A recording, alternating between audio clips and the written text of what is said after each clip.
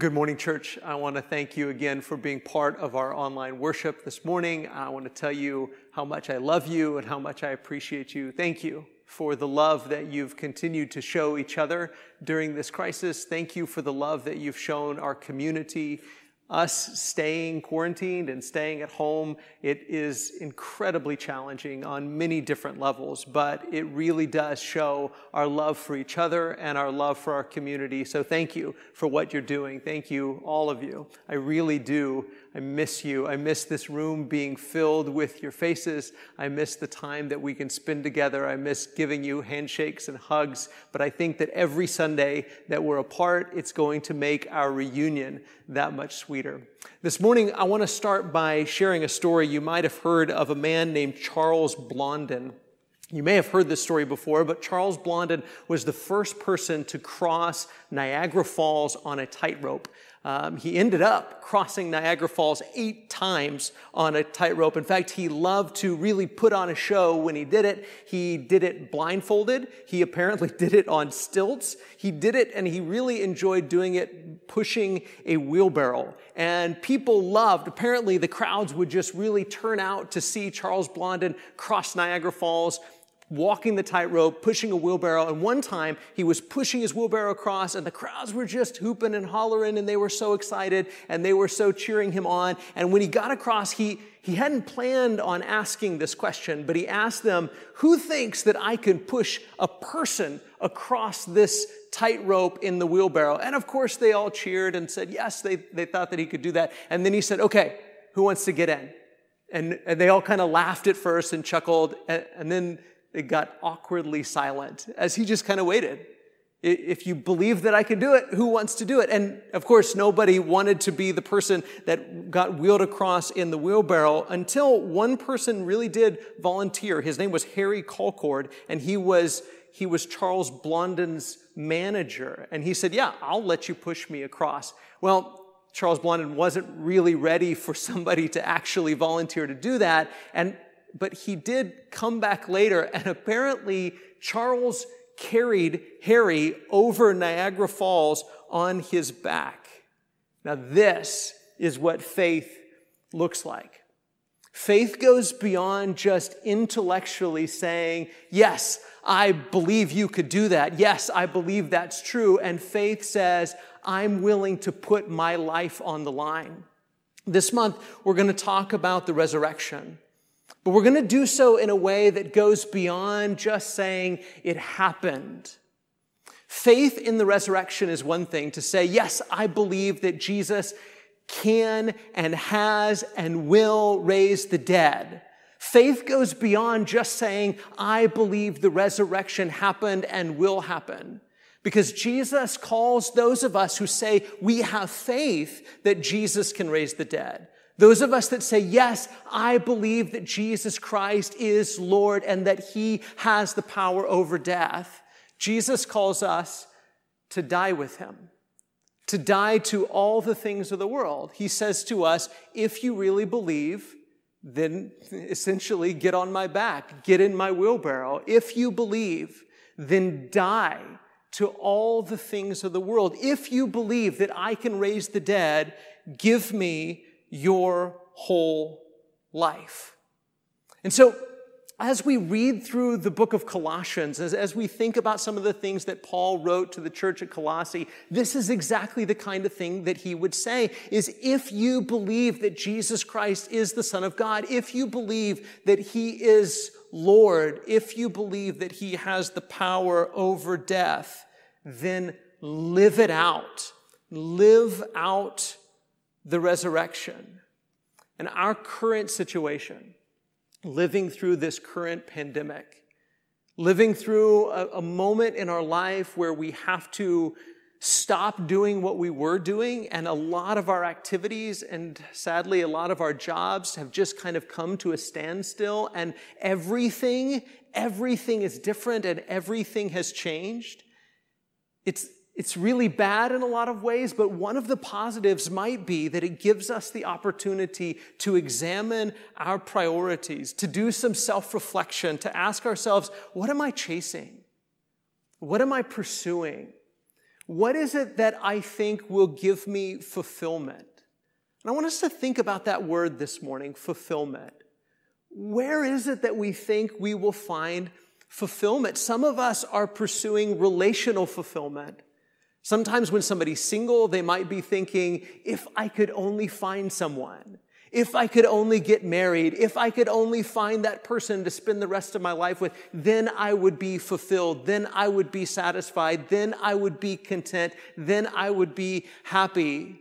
Sometimes when people are in a relationship that they aren't happy in, they might think, if this relationship ended, I would find fulfillment. Some of us are chasing financial fulfillment and thinking if we just had enough money, if we could just pay the bills, if we didn't have to worry so much about where we're going to get money for food or money for rent or money for the mortgage or money for the car payment, if we didn't have to worry about money so much, then we'd be happy, then we'd be satisfied, then we'd be content.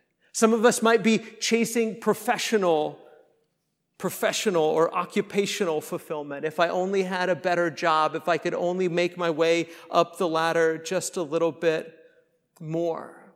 What are you chasing? What are you pursuing? Where do you think you will find fulfillment? And Jesus says to us, and we know this, don't we? That Jesus says to us, I will fulfill you.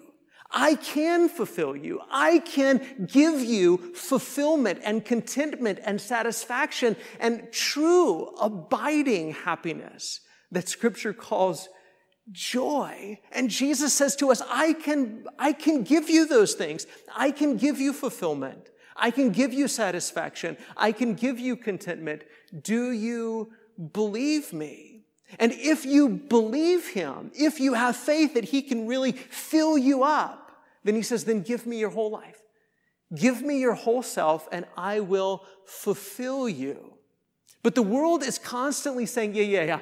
Okay, the whole Jesus thing, that's good and that's fine and Jesus is okay, but you need more than just Jesus.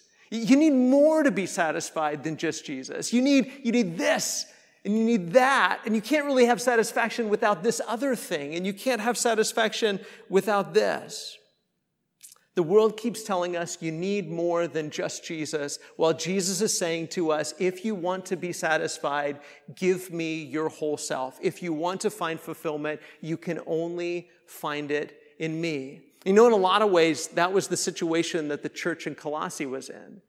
They were being bombarded with messages from other people saying, Jesus is good and fine, and you can be a follower of Jesus, but you need these other things. You need these other philosophies. And unless you have this teaching, or unless you have this knowledge, or unless you have this philosophy, or unless you go through this ritual, unless you go through this ceremony, unless you do this, or unless you do that, you won't find fulfillment. And Paul really wanted to inoculate the church at Colossae against those types of teachings, against those types of messages by telling people, if you have Jesus, then you have everything that you need. You can be fulfilled and complete and joyful in him, and you don't have to listen to and buy what these people are selling. So let's look at our text this morning, Colossians chapter 2, starting in verse 1. Paul says this, "For I want you to know how great a struggle I have for you and for those at Laodicea and for all those who have not seen me face to face, that their hearts may be encouraged, being knit together in love, to reach all the riches of full assurance and understanding and the knowledge of God's mystery, which is Christ, in whom are hidden all the treasures of wisdom and knowledge." Did you catch that for just a second? Look at what he says. He says, in whom are hidden all the treasures of wisdom and knowledge. In Jesus are hidden all the treasures of wisdom and knowledge. Do you want to know what life is all about? Look no further than Jesus. Do you want to know how to be a better parent? Do you want to know how to be a better spouse? Do you want to know how to be a better friend? Do you want to know how to be a better neighbor? Do you want to know how to go through conflict and come out of conflict with your head held high? Do you want to know how to go through crisis? Look no further than Jesus. In him are hidden all the treasures of wisdom and knowledge. By observing Jesus and keeping your eyes on Jesus and imitating his faithfulness to God and his self-giving love, by holding on to his promises, Jesus gives us all the wisdom and all the knowledge that we could possibly need. So if you want to know how to have a better life, if you want to know what life is all about, if you want to be a better spouse, if you want to be a better parent, if you want to be a better friend, if you want to be a better neighbor, look no further than Jesus, because Paul says all the treasures of wisdom and knowledge are hidden in him. Keep going with me. Verse 4. He says, I say this in order that no one may delude you with plausible arguments. For though I'm absent in body, yet I'm with you in spirit, rejoicing to see your good order and the firmness of your faith in Christ. So he says, I'm saying all of this so that you won't be deluded by anybody's arguments. When somebody comes up and says, oh yeah, you got Jesus, and that's fine. That's good to have Jesus, but you also need this knowledge. You also need this wisdom. You also need this philosophy. You also need this ritual. You won't buy it because you know that all the treasures of wisdom and knowledge are hidden in Jesus. That if you want to know what life is all about and how to live your life, you'll keep your eyes on Jesus. But notice what he says. He says, these two things go together. Your good order and the firmness of your faith. Your good order, how you live your life, living an ordered life. And I'm going to say something kind of bold here, but weak faith results in a disordered life. Weak faith results in a disordered life. A strong faith results in an ordered life. When my focus, I'm just going to talk personally for just a second. When my focus isn't on Jesus, and my faith isn't on Jesus, and my faith isn't strong, and I'm being distracted by all of the messages of the world that says, Wes, you need to be more, and you need to know more, and you need to do more, and my faith isn't anchored strongly in Jesus in a moment, that's when my life gets tossed to and fro. How about you? The moment when I don't act the way that I'm supposed to, and I don't say what I'm supposed to, and I don't do what I'm supposed to, are the moments when I am not focused on and anchored in and rooted in and built upon Jesus, when I'm not intentionally setting my mind and my heart on Jesus. But those moments where I am focused on and rooted in and built upon Jesus, those are the moments of my life that are the most ordered.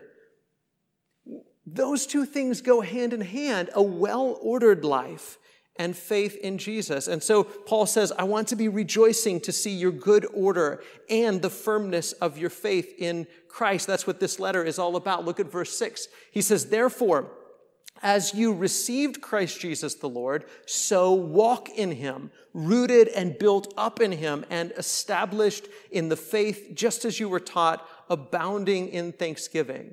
He says, just as you received Christ Jesus the Lord, so walk in him. You received him as the Lord. You received Jesus as the Lord.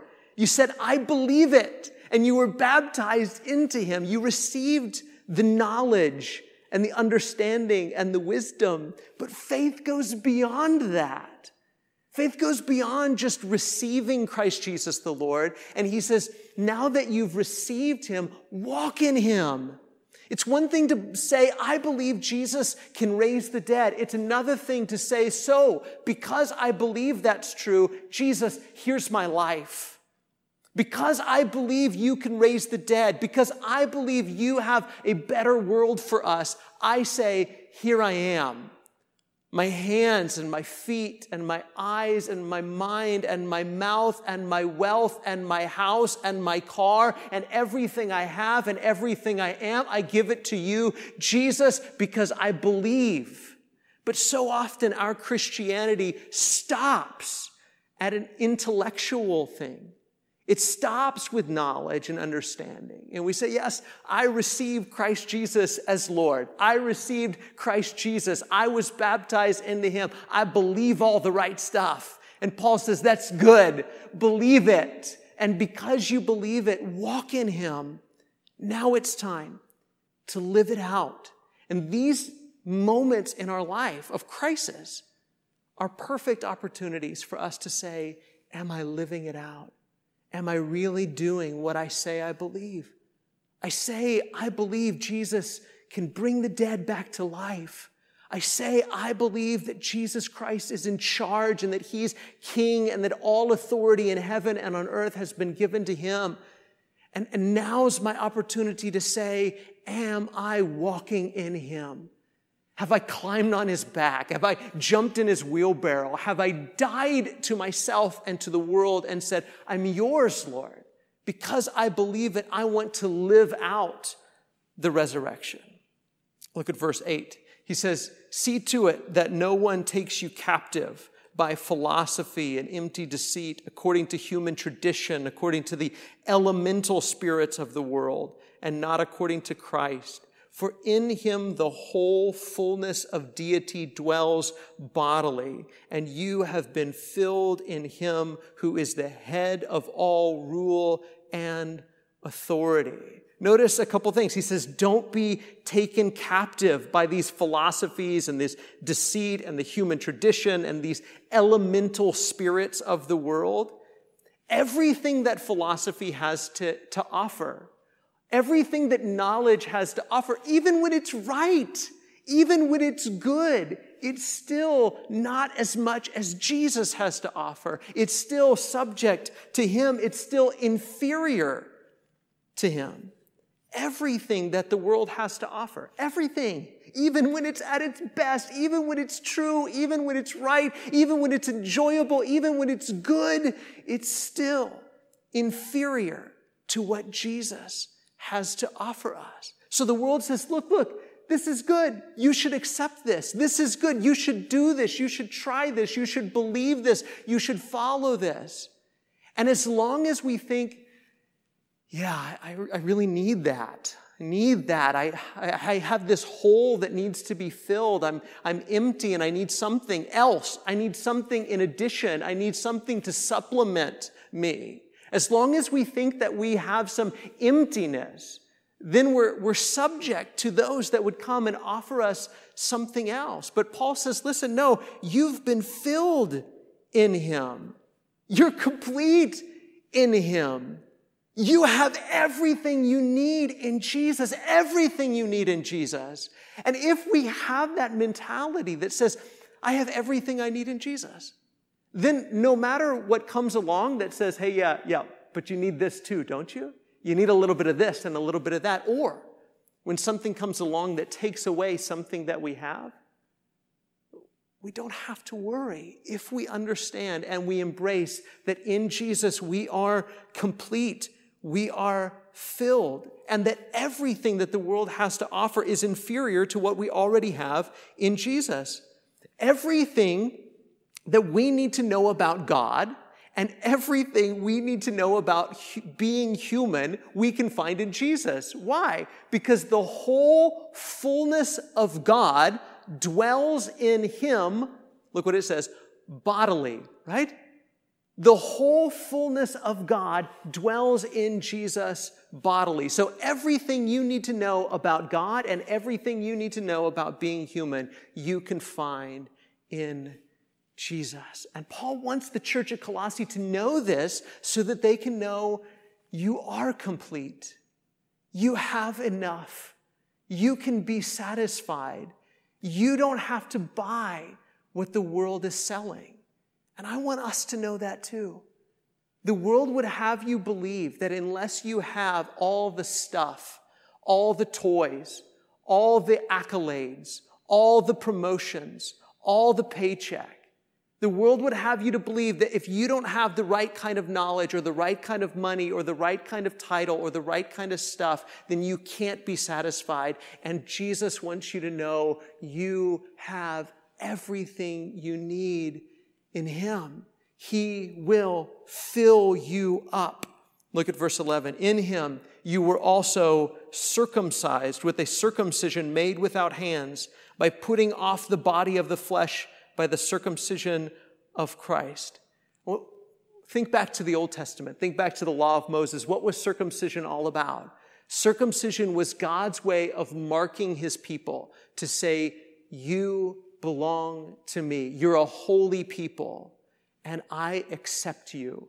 You are mine. And Paul was saying to the Gentile Christians who weren't physically circumcised that when they became Christians, they were circumcised by Jesus in a spiritual way. That they were circumcised in a way that wasn't done with hands, but he wants them to know that in Jesus, you are his. You are accepted. You are holy. Not because of circumcision. And so when the circumcisers come to say, hey, you can't be fulfilled, you can't be satisfied, you don't have enough, you can't be accepted unless you go through this ritual, you can say to them, no, I already have enough. I'm already complete. I'm already fulfilled. I'm already holy. I'm already accepted because of what Jesus has done for me. Look at verse 12. Having been buried with him in baptism, in which you were also raised with him through faith in the powerful working of God who raised him from the dead. I love that picture, don't you? That baptism is a burial with Jesus, just like he says in Romans chapter 6. He's saying, when you were baptized, you were buried with him. Don't we see that this is what faith does? Faith says, I believe, and because I believe you can raise the dead, then I give you my life. I don't just say, yeah, I believe resurrection is something that happened. We say resurrection is something I want to experience. Not just in the end. We will experience it in the end, but I want to experience it now. And that's what we experienced in our baptism, being raised up to have and embrace and live a totally different kind of life. This is what faith does. Faith says, I believe that Jesus can raise the dead, and so I give him my whole life. And he says, when you were baptized, you were buried with Jesus in baptism, and he raised you with him through faith in the powerful working of God. Look at verse 13. And you who were dead in your trespasses and in the uncircumcision of your flesh, God made alive together with him, having forgiven all of our trespasses by canceling the record of debt that stood against us with its legal demands. This he set aside, nailing it to the cross. He disarmed the rulers and authorities and put them to open shame by triumphing over them in him. Whatever stood against us or enslaved us or indebted us, Jesus has defeated. Jesus has defeated everything that enslaved us, everything that indebted us, whether it's rulers or authorities, whether it's spirits, whether it's the law. Jesus has disarmed every enemy and he has triumphed over them. So Paul wants them to know this, so that when the world comes knocking, so that when the false teachers come knocking, and they want to offer some philosophy or some ritual that says in order to be complete, in order to be forgiven, in order to be accepted, you need this, you can say, no thanks, I already have Jesus. And in Jesus, I have everything that I need. In Christ, we have everything that we need. In Christ, we can say, I am complete. In Christ, we could say, I am alive. In Christ, we could say, I am forgiven. In Christ, we could say, I am accepted. In Christ, we can say, I am victorious. Right? That's what Paul wants them to know that they are, and what Paul wants them to know that they have in Christ. Fulfillment, satisfaction, joy. In Christ, you are complete. In Christ, you are alive. In Christ, you are forgiven. In Christ, you are accepted. In Christ, you are victorious. You don't need anything but Jesus. But it has to go beyond just believing this, doesn't it? It has to go beyond just an intellectual thing. Paul would say, listen, now that you've received Christ as Lord, now that you've received Jesus Christ the Lord, walk in Him. Walk in Him. Now live it. Follow Him. I want you to think about this phrase for a second. Fulfillment is found in following. Fulfillment is found in following. Fulfillment isn't just found in acknowledging. Fulfillment isn't just found in knowing. Fulfillment isn't just found in believing. Fulfillment is found in following. If you believe that Jesus can raise the dead, then give Him your whole life. Then follow Him. And right now we have this amazing opportunity to stop and say, am I following? Am I giving Him my whole self? Let me fill this out just a little bit more. If you believe Jesus can raise the dead, then give Him your whole life, and only then will you find true fulfillment. But what does that mean? What does that mean in really practical ways? What does it mean to give Him our whole life? Paul's going to go on in Colossians and describe what it looks like in a family for a husband to give Jesus his whole life and live that out in his marriage. For a wife to give Jesus her whole life and live that out in her marriage. For parents to give Jesus their life and live that out in their parenting. For children to give Jesus their life and live that out in their being children to their parents. For masters to live that out with their servants. For servants to live that out with their masters. Jesus would describe what it looks like to give Him our whole self in the Sermon on the Mount. What does it look like to give Jesus our whole life? It looks like turning the other cheek. It looks like going the extra mile. It looks like embracing a worldview and a perspective that says, when I'm weak, then I am strong. Blessed are the meek. Blessed are the peacemakers. Blessed are the poor in spirit. Blessed are you when you're persecuted and reviled and people say all kinds of evil against you on His account. This is what it looks like to give Jesus our whole life, to love our neighbor as ourselves, to love our enemies, to do good to those who do evil to us. Jesus says, if you believe in the resurrection, if you believe that I have been raised from the dead, if you believe that I have the power over death, if you believe that I have a better world and a better life to offer you, then give me your life and I'll fill it up. I'll give you satisfaction and fulfillment and completeness and acceptance that you cannot have otherwise. You know, if you were tuning into Matt Mead's class last week, you heard him say something along the lines of discipleship has a cost, right? Jesus told us, Luke 14, to count the cost. This kind of living has a cost. To give Jesus our whole life has a cost to it.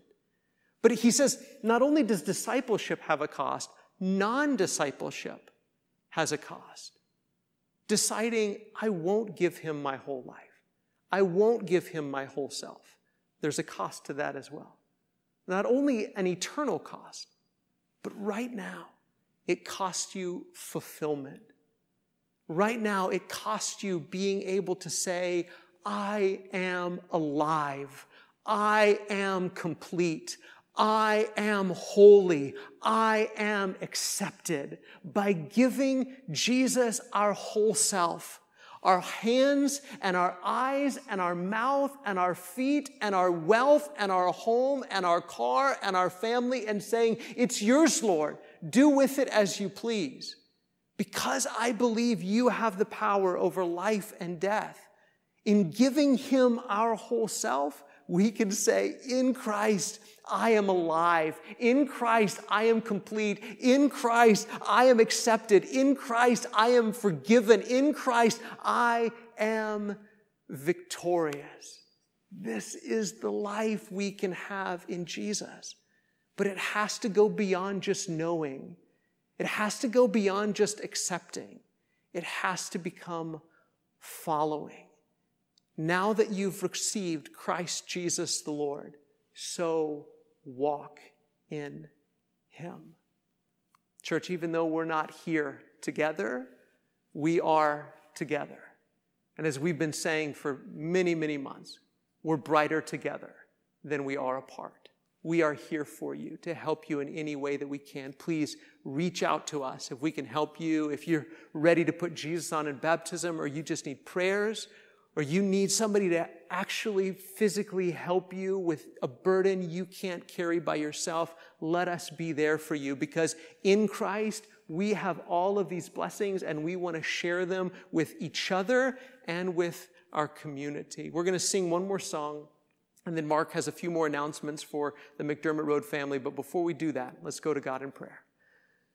Father, we are so incredibly thankful for Jesus, that even though in the world we have tribulation and distress and crisis, in Christ we have acceptance and forgiveness and victory. And Father, we thank you for the blessings we have in Jesus. Help us to remember that we have fulfillment in Christ, that if we will follow, we can find fulfillment. Father, I pray that you help us to take whatever step we need to take to come back to Jesus or to begin following Jesus.